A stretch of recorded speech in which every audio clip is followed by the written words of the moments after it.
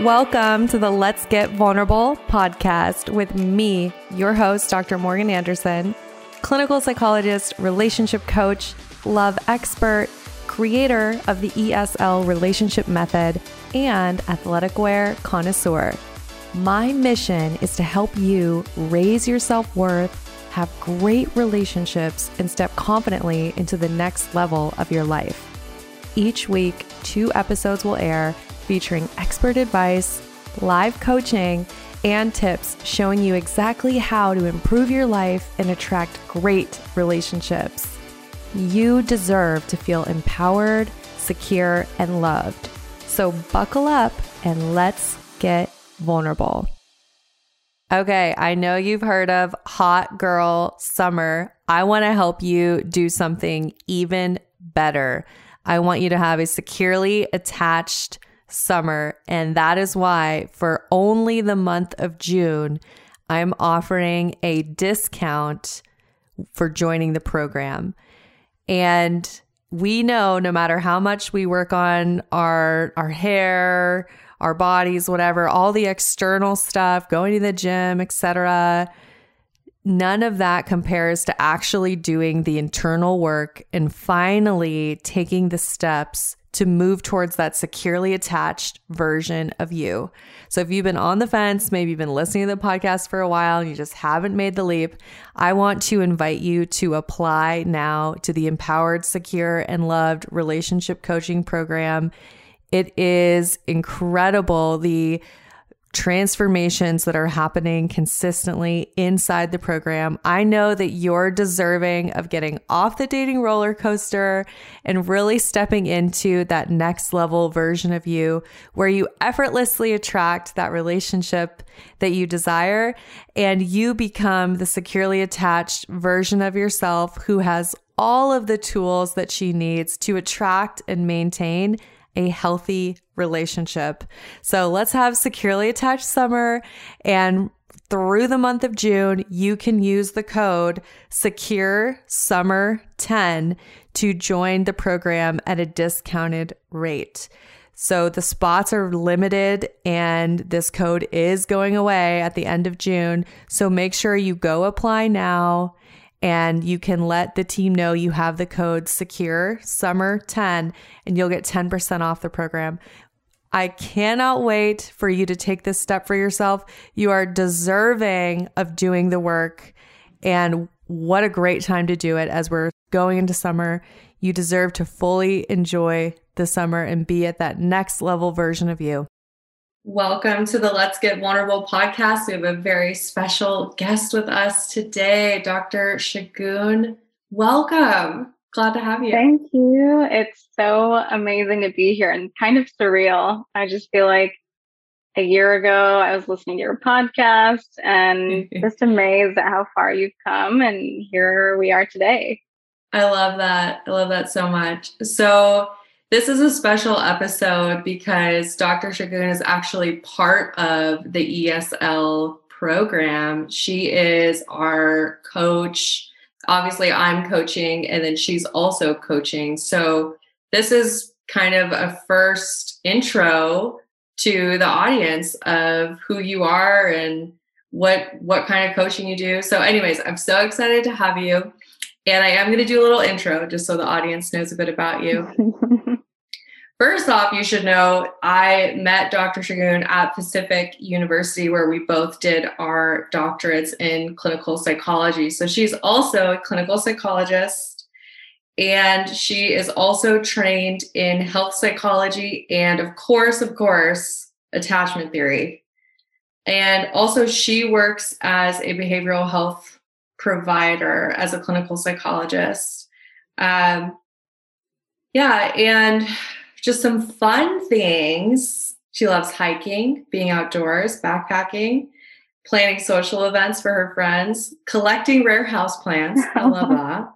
Playing board games, quoting The Office too much, interior design, and crafting.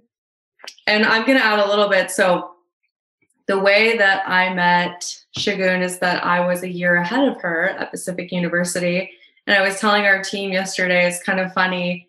You always have those younger classmen who you're like, okay, they're kind of cool. Even though they're a year or two behind me, I think I'd like to get to know them. And she was always one of those people for me.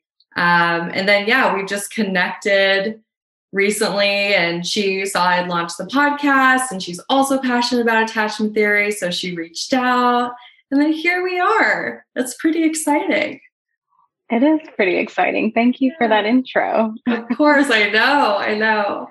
I love the houseplants. I used to collect houseplants, but now I have changed it to only cactus. They're easier. They are easier. They need less work and attention, and they're more self-sufficient. Exactly. I travel too much, so all my plants die. So we just got to stick to the cacti. But anyways, I'm so glad to have you. And one of the things I love is that you also are so passionate about attachment theory. And it always amazes me how not all clinical psychologists are familiar with attachment theory, and not all of them are trained in it. And you and I know that it's just incredibly powerful, particularly to use as a framework with clients when working on relationships. So first question for you, how did you come across attachment theory? How did you first learn about it? Yeah. So as you're aware, studying in the field of psychology I did it for undergrad as well. So that's like 13 years worth of studying. And you learn about attachment theory with Mary Ainsworth and John Bowlby, and how infants, develop this attachment theory to their primary caregiver. But never in those 13 years did I hear about attachment theory as adult relationships. And how I got to it, I was in my own therapy during residency. And my therapist, he was wonderful, Dr. Bowman, he told me about this thing called the dance of intimacy. And that describes the avoidant and anxious relationship. And it was shocking. I was like, wow, that's exactly all of my relationships. Like, how did you know that? And so I go home and I'm online reading about the dance of intimacy. And then I stumble on attachment theory. And I'm like, well, I know what attachment theory is. And now it's kind of playing into, that lasts through your life.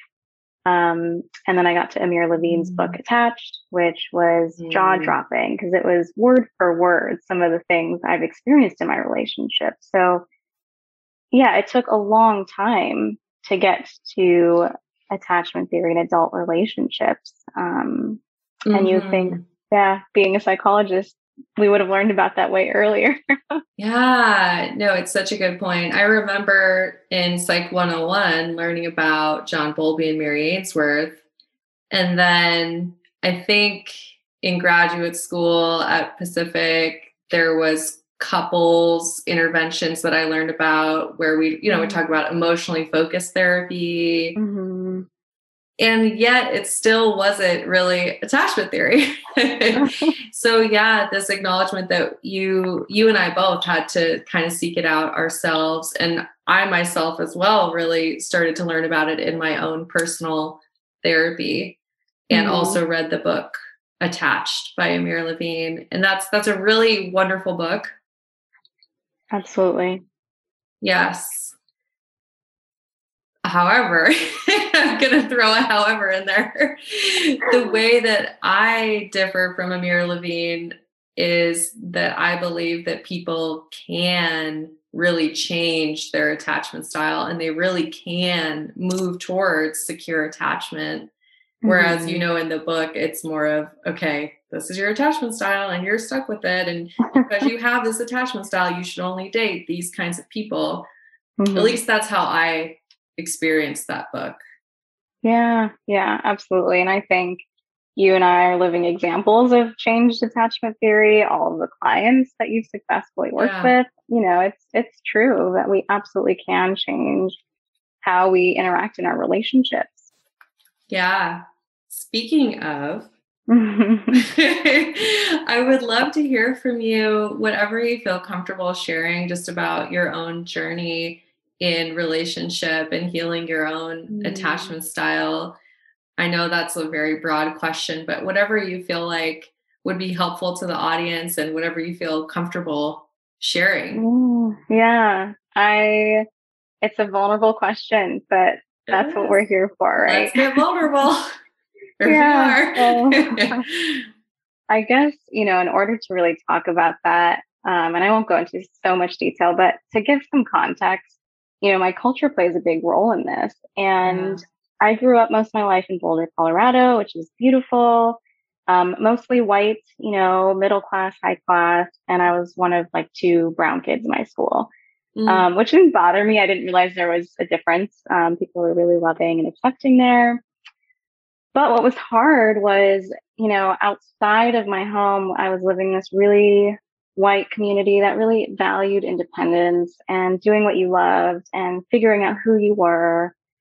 But inside my home, both my parents immigrated from India, which is, as you can imagine, so scary to do, leaving everyone that the culture that and moving halfway around the world. Mm-hmm. So they, really did their best to try and instill values in me to have a life where I was successful and I took the opportunities that maybe weren't available to them growing up. So there was this constant conflict of, okay, I want to be this independent, who am I, follow my heart person. But then on the flip side, Indian culture is all about the family unit and the village, right? You do everything that's in the best interest of what's best for everyone. So it's very cultivistic. Mm-hmm. There's this constant battle of, okay, do I do what makes my parents happy and my aunties and uncles, or do I do what makes me happy? And then there's this constant kind of battle. Ultimately, I'm so thankful I followed that individual path of, really finding what I was meant to do, which was this work right now of really helping people. Asian culture, it's a common experience that we are given this value of the most important thing in life is success, right? Not love, not joy, not these other things that'll come later, but first and foremost, success. And so, your worth was directly tied to what you could achieve, right? So, and to mix into all of this, I did have some early childhood trauma, and that's something I didn't ever talk about until I was almost done graduating college. So there's some shame there on top of this pressure to be worthy enough. And, in the eyes of, at least a lot of our, when I say my elders, I mean like my parents, my aunties, my uncles, all the, people in the community. To be worthy, you got to be a medical doctor, you got to be a lawyer, you got to be an engineer, right? You have to do one of these high achieving things because they want success for you. So of my girlfriends, my Indian girlfriends that I was growing up around, I felt like I was kind of the outsider because I wasn't the good Indian girl. I was playing sports. I signed up for art classes behind my parents' back because they wouldn't let me take art classes. I dyed my hair crazy colors and painted my nails crazy colors. And worst of all, I was studying psychology, which was not a field that was even recognized when I was starting college. So there was this always kind of battle of I wasn't good enough. But in order to really follow what felt true to me, I had to fight that fight. So long story short, there was this constant kind of like, you're not worthy enough. And I kept in close touch with some of my Indian girlfriends, and we talk about this theme of that never being fixed or like healed. And so even, we're successful, we're, engineers, we're doctors, medical doctors. And we all share this idea of, even when we literally save lives, we're asked by our elders, why don't you have a boyfriend yet? And then when we get a boyfriend, it's, well, why aren't you married yet? And then when you're married, it's, well, why don't you have kids yet? And it's always this, you're never going to reach that bar of being good enough. And again, I know it's coming from this place of wanting the best for us, and it still really hurts. So all of that is the context I really appreciate you sharing this. And I think it's so relatable. And there will be a lot of listeners who really resonate with what you've shared. So thank you. Yeah. Yeah. Thanks for leaving space for me to talk about that. So, fast forward, in most areas of my life, I felt so secure. I loved my friend group. I loved the work I was doing. I was always working multiple jobs, just killing it in life. And there was one place I always felt I struggled and I lost my sense of security, and that was in my relationships. And because of that, I loved being single because I felt like I wasn't on this roller coaster of emotions, but then I'd end up in this unintentional relationship, either because I was in school with a guy or working with a guy, or they just, were friends. And, it wasn't like, oh, this person might be a good fit for me. It was just, there was a spark and then it turned into a roller coaster ride. So, there was this pattern of always feeling like I wasn't good enough in these relationships because, it was that dance of intimacy. We both started really enjoying each other's company, and then the avoidant person would back away. The anxious person would move towards and say, oh, how can I make this person more engaged? And then the avoidant backs away further. And then you start to feel defeated and you're like, okay, fine, I'm done. But then the avoidant comes back and that whole dance starts over again. And so it was this constant repetitive pattern. And I know you talk a lot about, what's it called? Repetition. Yeah, you know exactly where I'm going. Yeah, repetition compulsion. Yeah. I want to pause just for a second because I think what you've shared so far is so relatable.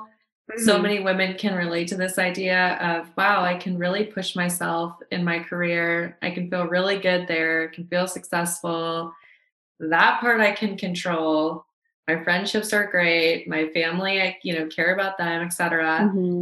And this whole thing of not intentionally entering relationships, but just finding yourself in situationships or things that just happen. And then that feeling of, oh gosh, this is the roller coaster. How do I get off it as soon as possible? Or does it crash and burn?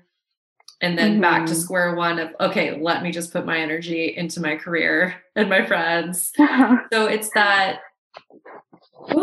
exhausting, right? And I can so relate. And that definitely sounds like my past dating life. Yeah, it is. Yeah, I appreciate you saying that it is relatable. And in my group of friends, I felt like I was alone in that, and so just to hear that so many people share this experience, and just if you don't know anyone personally that's sharing that with you, doesn't mean that you're not alone in this, right? Yeah. Yeah. So repetition compulsion, the idea is, we repeat what we don't. And for me, I had not repaired that sense of being worthy enough for love, being worthy enough for acceptance. And you repeat the same thing again and again and again, hoping for a different outcome, which is also the definition for insanity. Yeah, exactly. And it is insane making, isn't it? Yes. Yeah. Yeah.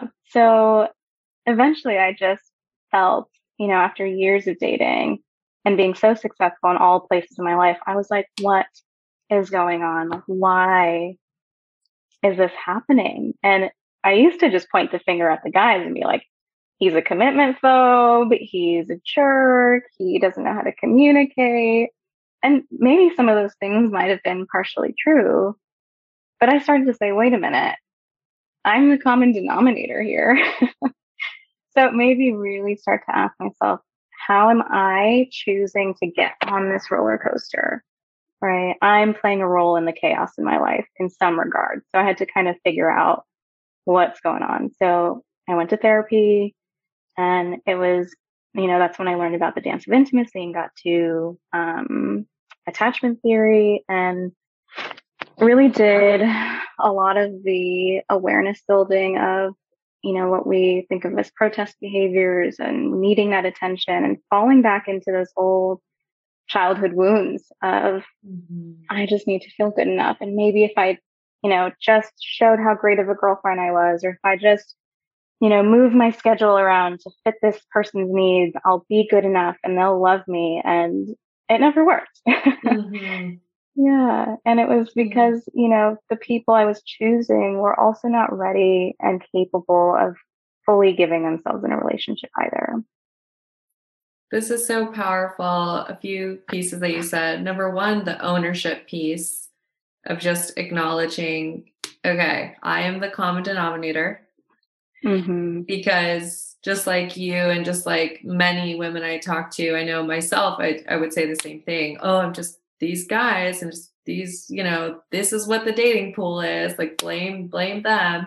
But that ownership piece of what am I doing to step on this roller coaster? How am I contributing? And then, this whole thing about realizing the people that we choose to date and the intentionality around, when I don't feel worthy of love, I'm going to pick people who are emotionally unavailable and who cannot give me love. So being so intentional about who am I choosing to invest my energy into, that's such a light bulb moment for sure. Yeah. And I love that, the light bulb idea, right? It's like learning about attachment theory. It's like the light bulb turns on in a corner of your mind that you didn't even know was there. Yeah. And the light is on and it's a freaking mess, but at least the light's on and you can start clearing up, right? Yeah, exactly. Yeah.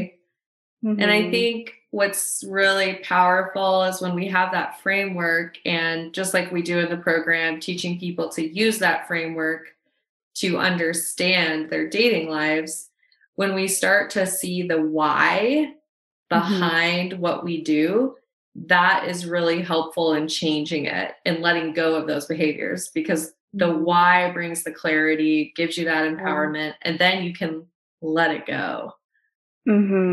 Yeah, that reminds me, I was reading Viktor Frankl's A Man's Search for Meaning. Oh, good. And he talks about that idea of, when we can figure out the why, like why we are doing what we're doing or why we are still here, we will figure out the how inevitably. Yeah, absolutely. Yeah. It's I love really that you're reading powerful. it. That's my favorite book of all time, just so the audience knows too. Man's Search for Meaning. It's so powerful. Okay. So I so appreciate you sharing that. And I know you've done so much work, and just like me, probably you feel like you spend a lot more time being in a securely attached place. Of course, we know there's still moments, there's days where those old ways of being come up, but you're spending more time.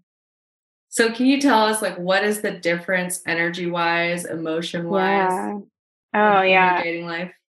So I think the biggest thing is really, it's self-compassion and self-love, right? So I got to a place in therapy where I finally said, I'm so sick and tired of being sick and tired in my relationships. And I'm so done leaving space in my life for people who weren't able to meet my needs.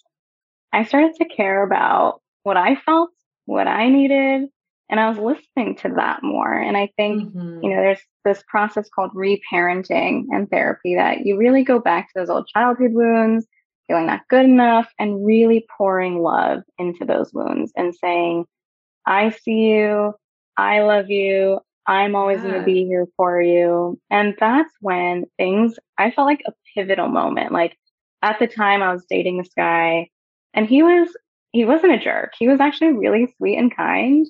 And I met his family, and, we were living in Hawaii. So it's not like we were meeting each other for like serious reasons, but they happened to be there. And he just didn't know after 6 months of dating if he could be in a committed relationship with me. And so when I asked him, and I was curious about that, and I said, okay, like, what does a relationship mean to you? And it was, I don't know. Okay, well, how long do you think you need to like think about this? He's like, I don't know, like maybe like a year. I was like, you need a year and 6 months to figure out if you want me to be your girlfriend. Wow.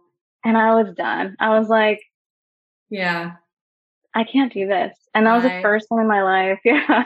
Boy, bye. I was yes. the first time in my life I broke up with someone. And it was probably one of the scariest things I've done because it went against my entire attachment system. But it also was the most empowering thing I've ever done. And it was a huge growth step for me. So after that ended, I really took a lot of time to heal and do some therapy and really keep feeding that self-love because it was starving for years.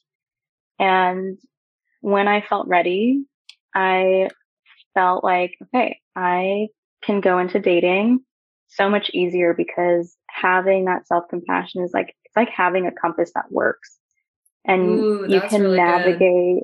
Yeah, you Having a can compass that navigate. works. Yeah, that's same when you know about attachment theory, right? You can Yeah. feel guided and you feel Uh-huh. supported and you have Yeah. that firm base. Yeah. Yeah. So having that compass going into dating was so much more intentional than before. And it was so clear to me, this person's great. I'm not sure if it's working out, but I'll keep kind of exploring it. This person clearly isn't able to listen to me or like have basic respect. Yeah. And ultimately, it led me to now being in a relationship with a man who's incredibly loving, respectful, kind, patient, secure. I mean, I don't think I would have been attracted to a secure man if I hadn't really gotten to the place of loving myself fully. There's so much there in what you said. And I always will tell people, wow, when you really do that internal work and you become securely attached, it's not like all of the secure men fall from the sky. Like No. they have been there. You just were not attracted to them before.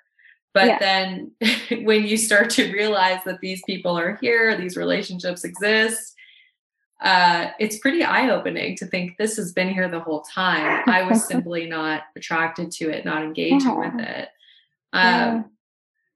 Do you feel, because I want to talk about a little bit just the difference in your state of being, your emotional self, when you're in a securely attached relationship versus the anxious avoidant relationship. How is it different? So imagine being on a really scary roller coaster where sometimes it's fun and sometimes it's terrifying versus being on like a consistent, stable merry-go-round where you can enjoy your life. Yeah. And it feels like that where you're like, the ups and downs are crazy, sometimes crazy good, sometimes crazy bad. And you're constantly in this state of anxiety because you're like, when is the shoe going to drop? Right. And then shifting from that kind of a relationship into a secure relationship was not to say I don't have my moments of insecurity still or anxiety, but to feel like this place of groundedness where I'm not on that roller coaster. I have choice. No matter what happens with this relationship, I still love myself. So it's less scary. I love that so much.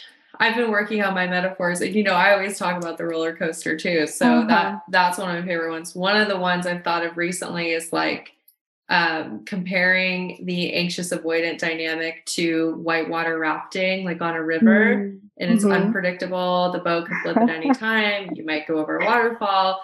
Who knows? It's exhausting, right? Versus the securely attached relationship is peaceful and you're like diving in the ocean together, like maybe snorkeling. Diving freaks me out a little bit, but you're enjoying the ocean.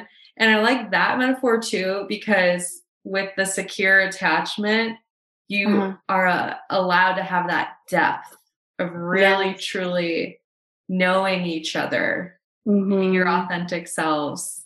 So it's a completely different type of relationship. Yeah, I love that idea of depth because it's so true that in those more shallow relationships, I felt so scared to really be who I was because I was going to be told I was needy. That's too much. Any of those messages I didn't want to hear. So I just played, I'm the cool girl. I don't have feelings. This is fine. Versus now being with this individual who is so securely attached, and he allows me to have space to really share my moments of insecurity and dives into that with me as a partner, rather than feeling like, going from anxious to secure. I went into dating being like, okay, I got to fake it till I make it. I got to be secure all the time. And that's just not reasonable, right? And so it's having a partner in which you're not always your best self, and you can still feel that security. Yes. In the program, one of the things we talk about is co-creating secure attachment. So that partner that wants to co-create that secure attachment with you, and you simultaneously are working on moving yourself towards secure attachment. I so appreciate you sharing. And I think your journey, my journey, the women who go through the program, there's so many amazing examples of completely changing your relationship life and getting to a place where you can really enjoy relationships, relax in love, and have that part of your life no longer feel like it's a roller coaster. Yeah. Absolutely. Let's get on the merry-go-round. Let's go diving in the ocean. Yeah, let's get off the roller coaster. Yeah, exactly. I want to shift a little bit and just ask you about being a coach in the E.S.L program. So Dr. Shagun is the first coach that I brought in, and it was this wonderful problem to have where we had so many women, and I really needed support in providing them the best experience possible. So you've come in and you're coaching women. I'm curious, what has been your favorite part of the E.S.L program, or what are parts of the program that you just really align with and enjoy? I would love to hear that. Yeah. I mean, there's a few, but if I had to pick, as I was looking through your modules and reviewing it as if I was a client, just seeing what everyone's gone through, the first thing that really stood out to me was you asked this question. You ask, how are your beliefs costing you? Right? How are these beliefs about yourself that you've learned through your life, that you're not good enough, that love isn't available to you, whatever those might be? How is that costing you? What has that taken from your life?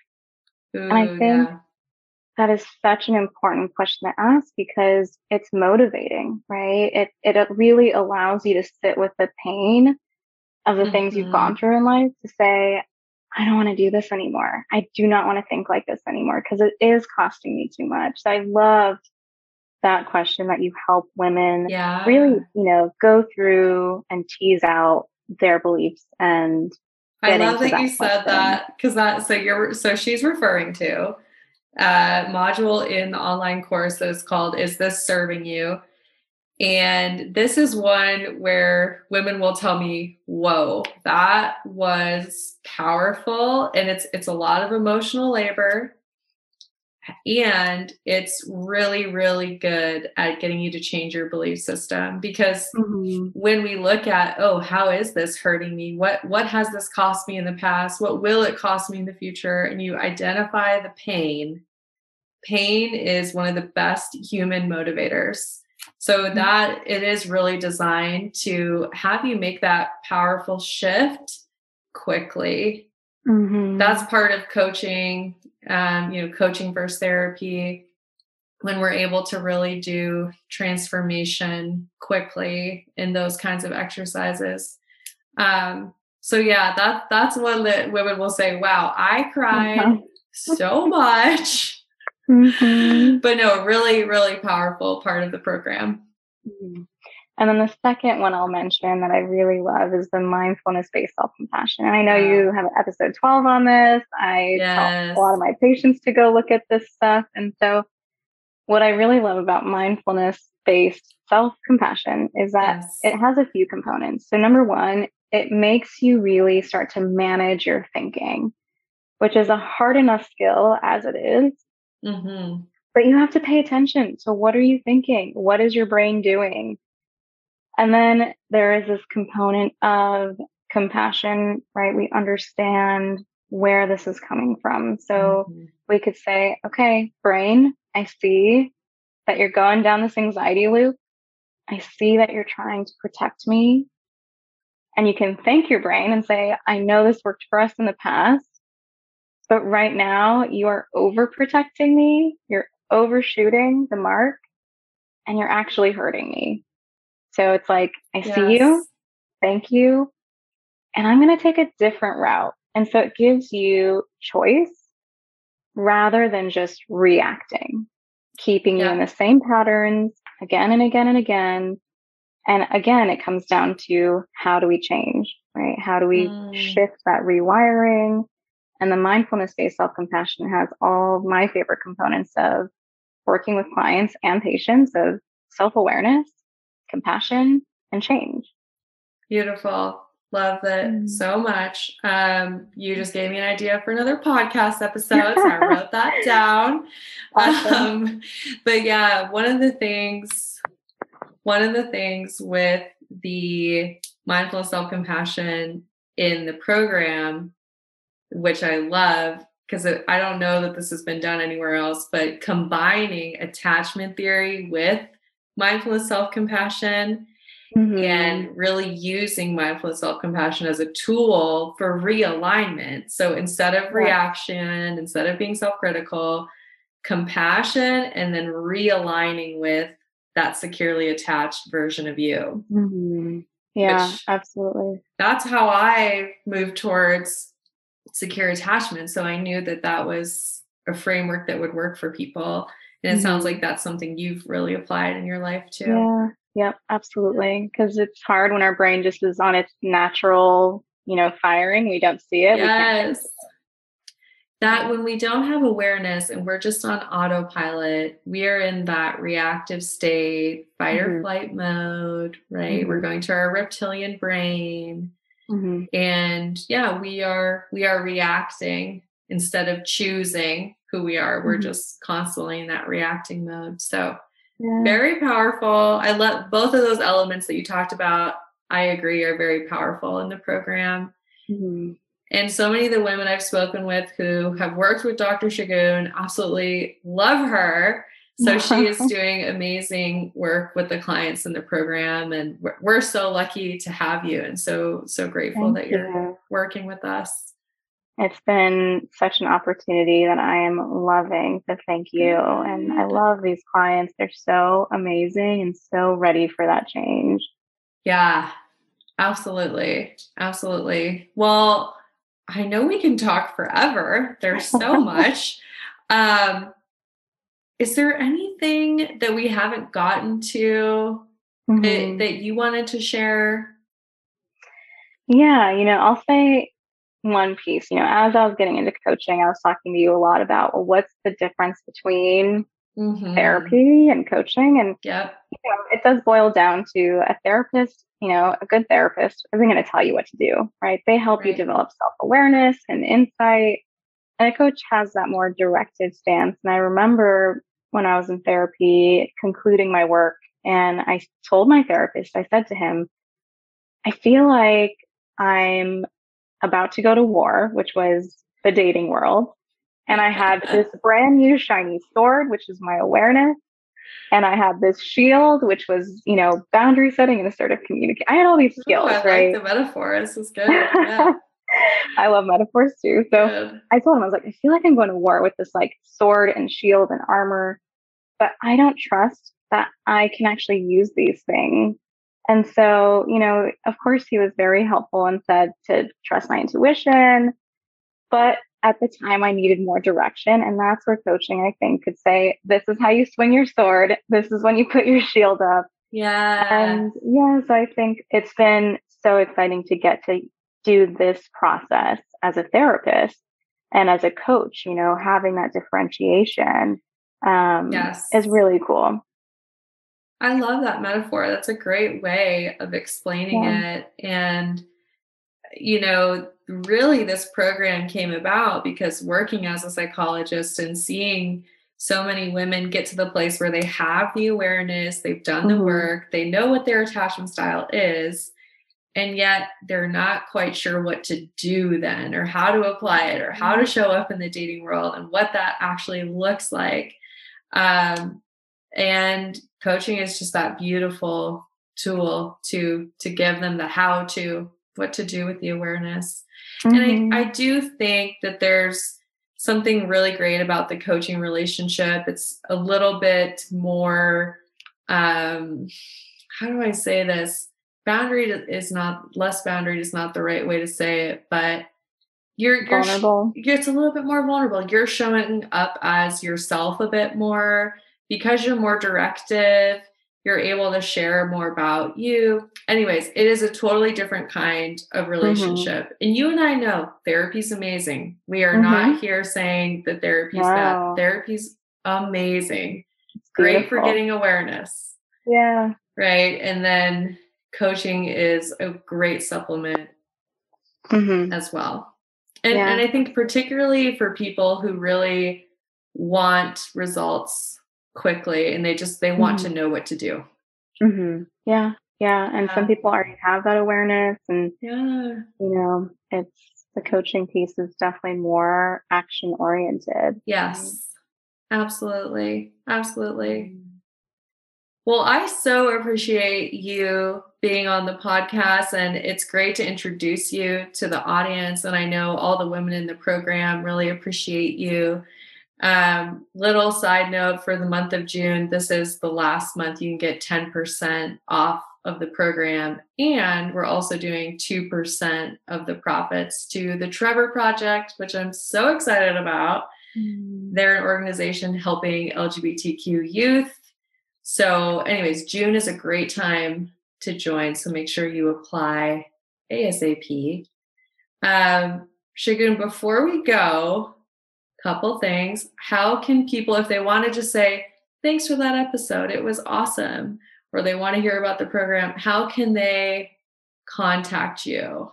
Yeah. So I just created a new coaching Instagram page. So it's still bare, but you can message me there. More to come on there, but it is at Dr. So Dr. _ Shagun, SHAGUN _. Yes, and we'll put that in the show notes. So feel free to send her a thank you for this episode or reach out to her. And the other thing, before I let you go, I always ask every guest this. So if you were walking down the street, somebody random, and they're asking you for your best life advice at the moment, not of all time, but your best life advice currently, what would you say?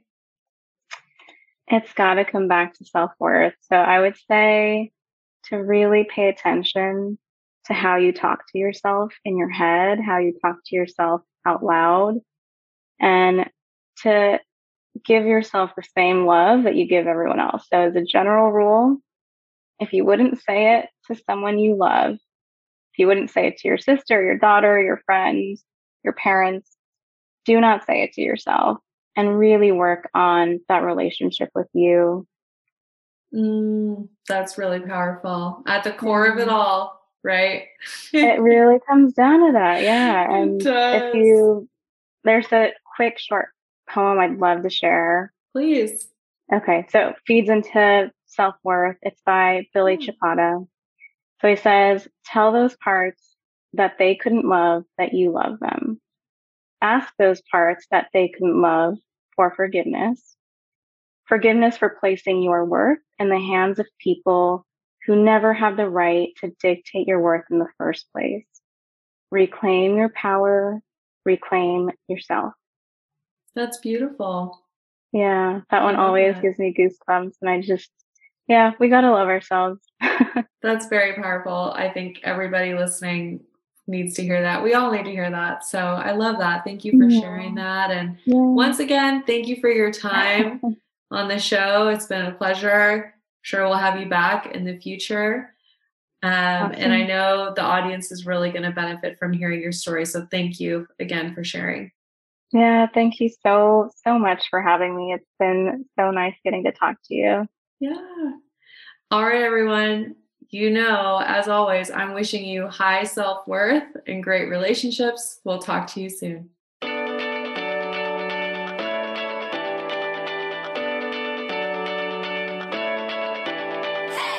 You guys, thanks for tuning in. I really appreciate each and every one of you. The best way that you can thank me is by sharing this episode on Instagram, Facebook, and making sure that you tag me at Dr. Morgan Coaching. And it would really mean the world to me if you took just 2 minutes to leave me a 5-star review on iTunes. This podcast is not free to produce, and the more that you help this little show grow, the more people will have access to this valuable information. So until next time, I'm wishing you high self-worth and great relationships. Thank you for being part of this community.